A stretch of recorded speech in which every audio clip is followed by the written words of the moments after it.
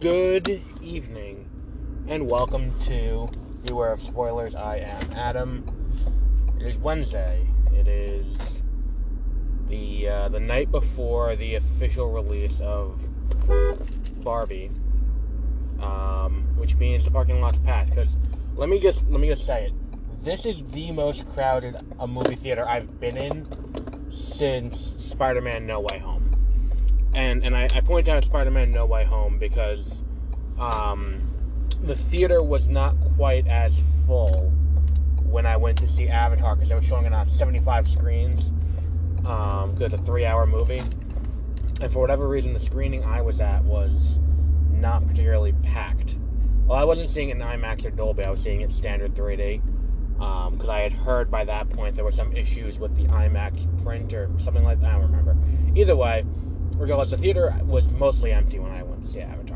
The last theater movie that I went to that was this jammed would have been No Way Home, and I think I was sitting in the exact same seat that I was this time too. But what a delight. This movie is just fantastic. Everything about the movie, it plays into a level of ridiculousness that shouldn't work, yet it does. Like, with the level of just style all over the movie, which I was not anticipating to be, like, I figured there'd be some, like, stylistic choices in the movie, but for them to lean in as much as they did into just the sheer insanity of the subject matter, it just works, even in other things, to the point where I was, like, at one point, I'm like, there's gonna be a twist that never came, which I think would probably be my only criticism of the movie, would be that, like, the stylistic decisions behind how characters act and move in the Barbie world compared to the real world, there isn't enough differentiation. So, like, there's gonna be spoilers in here. So, like, the general plot of the movie is Barbie goes, this is all in the trailer, Barbie starts malfunctioning, and she consults with Kate McKinnon, who tells her you have to go back to the real world and set this right. So go back to the real world, figure out what's wrong, and then they'll set it right and come back. And when she goes to the real world, she interacts with all of these other humans, but there's enough weird things that happen that you're like, oh, this is just a little off. It feels just a little strange. But so many things about the movie just work regardless. Like, there's a chase scene through Mattel that's really funny, and you get Will Ferrell. Everyone's doing these weird runs the entire way through, and it's just such a funny scene. And there are so many great jokes throughout the movie, especially as you get to, like, the late second, early third act, when they start trying to, because, like, what ends up happening, and again, spoilers for this. I mean, if you haven't seen the movie yet, check out the movie. It comes out tomorrow, but definitely it's worth checking out. But I think that, like, we'll get to spoilers in a little bit, but, like, I think that everything in, all of the design aesthetic, all of the production design is all great. I think the casting is phenomenal. I think that all the Kens are just perfectly cast. I think that, like, aside, like, Ryan Gosling's going to be the one who's going to get a ton of attention for this, and to an extent rightfully so. Like, he's going to get all the attention, and but, like, Simu Liu puts on a phenomenal performance too. Like, he also is great as one of the Kens, and so is Kingsley Ben-Adir, who plays Gravik, which is going to make for a really weird double feature tonight. Going home and watching Secret Invasion. But it's like, he's really great as one of the Kens. The other Barbies are all great. Like, again, Margot Robbie's going to be the one who gets the acclaim, but even, like, Issa Rae is really, really funny in her few moments. Emma Mackey has a few great jokes. Alexandra Shipp was a real standout too. She has a great jab at the Snyder Cut, or not. See, the thing is, it's not a joke about the Snyder Cut. It's about the fans of the Snyder Cut, which I really appreciated. And I was like, that is just, because we'll get into that in a little bit, but it's so great, and just see this movie. Just go see this movie. because it's just everything about it's just fantastic, and it doesn't take itself too seriously. Like it breaks the fourth wall when needed, and it does so with such infrequency that when it does happen and it does work, it what's it called? It really lands well. Like I think one of the best things is like when Barbie's at her lowest point, she's like, I'm hideous, I'm ugly, I'm not as pretty as I used to be, and then the narrator, who's Helen Mirren,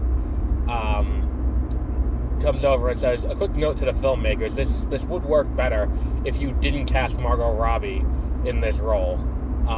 It's just such that I think got one of the biggest laughs in the movie, because it's just so out of left field because you hadn't heard the narrator in so long, that when they do that line, it works so well. And Rhea Perlman has a great performance too. She has a very small role in the movie that I didn't know was coming, but she's really great in her small little section that she's in. As for spoilers, I do want to get into some spoilers, so if you are listening past this point, don't get mad at me if you hear a spoiler, but, I know some people are like me and don't mind getting the movie spoiled before they see it, and I do want to talk about some of them.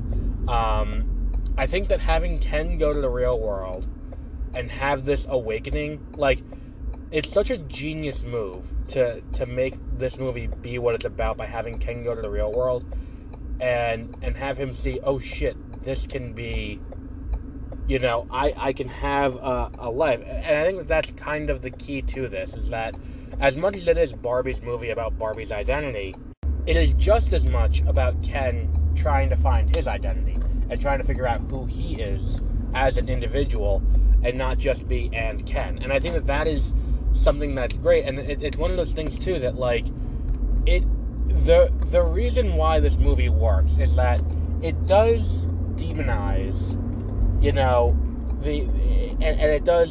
it does showcase women's issues, and it does demonize to a certain extent a very, very vocal faction of men's rights activists and incels and people like that, and they are kind of demonized.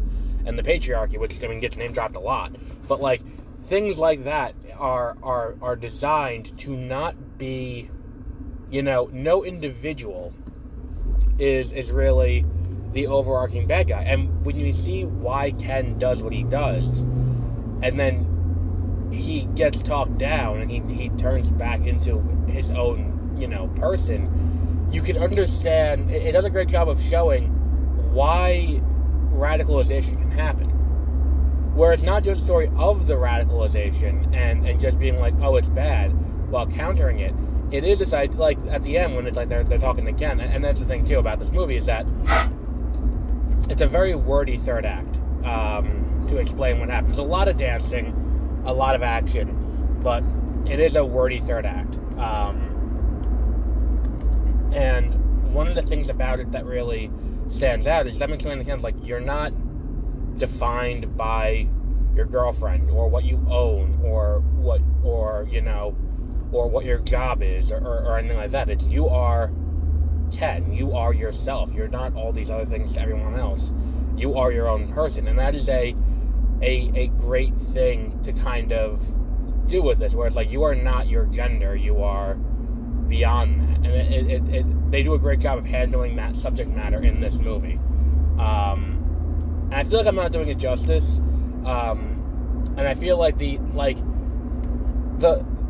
are so many Easter eggs that I feel like people who are older than me, I feel like my mom would get a kick out of a lot of the Easter eggs because she had Barbies as a kid, and she would look at it and be like, oh, that's something that I remember. And the thing is, too, America Ferrera is also really good in the movie, as well as the one who, is having the existential crisis and projecting it onto Barbie that's causing the issues. Like, she does a great job in that role. And look, I think that this movie, in a big way, has really excited me for what Greta Gerwig could do with, like, Chronicles of Narnia. And it's like, I wanted, like, and I saw, like, there was a think piece today from The Guardian. It was like, is she selling out? And it's like, well, no. It's, if she wants to tell a story in big IP, let her tell a story in big IP. And she's proven herself time and again to be not just a great director, but a great actress as well. I mean, we'll talk about it more later this month, but go watch Frances Ha. I mean, she didn't direct that, Noah Baumbach did, but she's fantastic in that movie. And I think that, like, there is something to her, to her ability as a director that, she deserves all these chances. Like, she's doing great things with them. She's not doing these straight, like, one-to-one, like,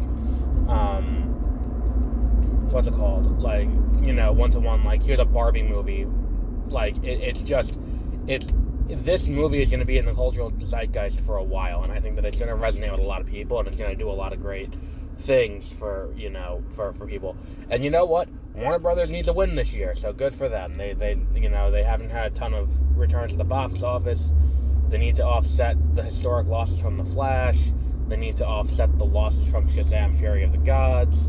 They need to offset the losses that are going to come down the line from Aquaman. Like, this is a good, start to that. My only disappointment from the movie was that this is an advanced screening, and I'm sitting there in this Dolby Cinema, theater, and they don't play the trailer for Dune because, and here's the thing, I think I talked about this a little bit last week when I did Mission Impossible: Dead Reckoning Part 1, and I'm sitting in the theater to see Mission Impossible: Dead Reckoning Part 1, and they're showing about 5 to 10 minutes of behind-the-scenes stuff to sell you on Mission Impossible: Dead Reckoning Part 1. And I'm like, I've got my ticket. I'm here to see this movie. This isn't going to make me want to see the movie anymore. I've gotten to this point. I don't need to be sold anymore. And to that end, when I'm sitting there before this, they showed no previews for any other upcoming movies.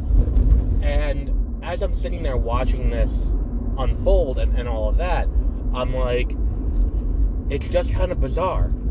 It's just kind of a little bizarre because it's like, as I'm watching, I'm like, were they supposed to cut the Maria Menounos stuff and put this on instead, and then just have this run as the the pre, like, because I'm sitting there, I'm like, am I gonna fucking have to sit through all of these previews, and it's just they're playing music with like, oh, scan the QR code on the screen and I'm like, fuck, I don't want to have to sit here and sit through all of this that's just now starting at the time the movie is supposed to be starting, and then also have to sit through a bunch of previews. But no, that was not the case, and that is, again, minor gripe. And would I have liked to have seen the new Dune trailer before this? Yes.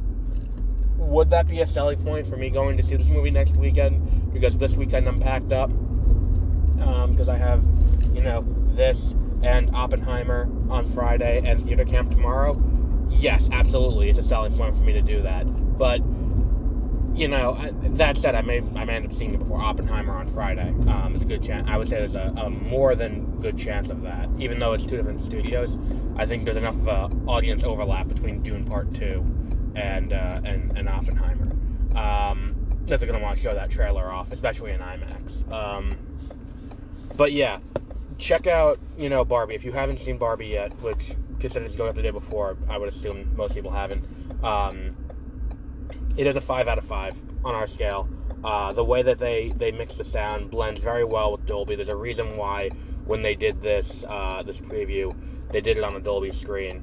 And it is to showcase the way they did the sound mix. And I think that too, it's like another thing that really struck me was it's not just their use of music, and they use music to great effect in this movie. Both comedic and emotional. But it's also the lack of music. There are points in the movie where there's just no score.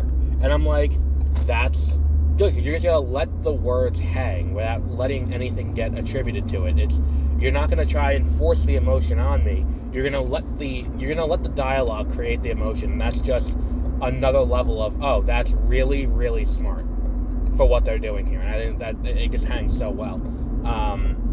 And everything about the movie just clicks. So check it out. If I don't think I need to sell people on seeing Barbie, but it is just really good. So 5 out of 5 from us. You can check it out. in theaters starting tomorrow officially. So to go back over the rest of the week, tomorrow morning we'll be doing Secret Invasion. Tomorrow afternoon we will be doing Theater Camp. Again, nothing to do with with Nolan. It entirely comes down to the fact that I need to get up on Friday for work, and working all day then going to a 3-hour movie is not exactly something that I'm looking forward to. So we'll do Theater Camp tomorrow, then Friday we'll do Oppenheimer, and then we will be doing, as usual, My Adventures with Superman and iCarly and Star Trek Strange New Worlds. I think we're going to cut full circle only because I haven't started it yet because I've been super busy. If you want to hear me talk about the SAG strike, you can go over to 30-minute reviews. You go to 30minutereviews.com. You can get the podcast directly on Spotify. You can listen to me talk at length about the SAG strike and if Disney is going to be sold off to another company and why I think that that's not accurate. And if you go over to Exploring Hyperspace Lanes, a new episode is up where me and Josie discuss Thrawn treason and whether or not Thrawn is a good strategist. We talk about that. We bicker at length about that. So as always, you can check all that out if you go to mwbnews.com. You can see all of our stuff. And until our next episode, which will be tomorrow morning, have a great rest of your week.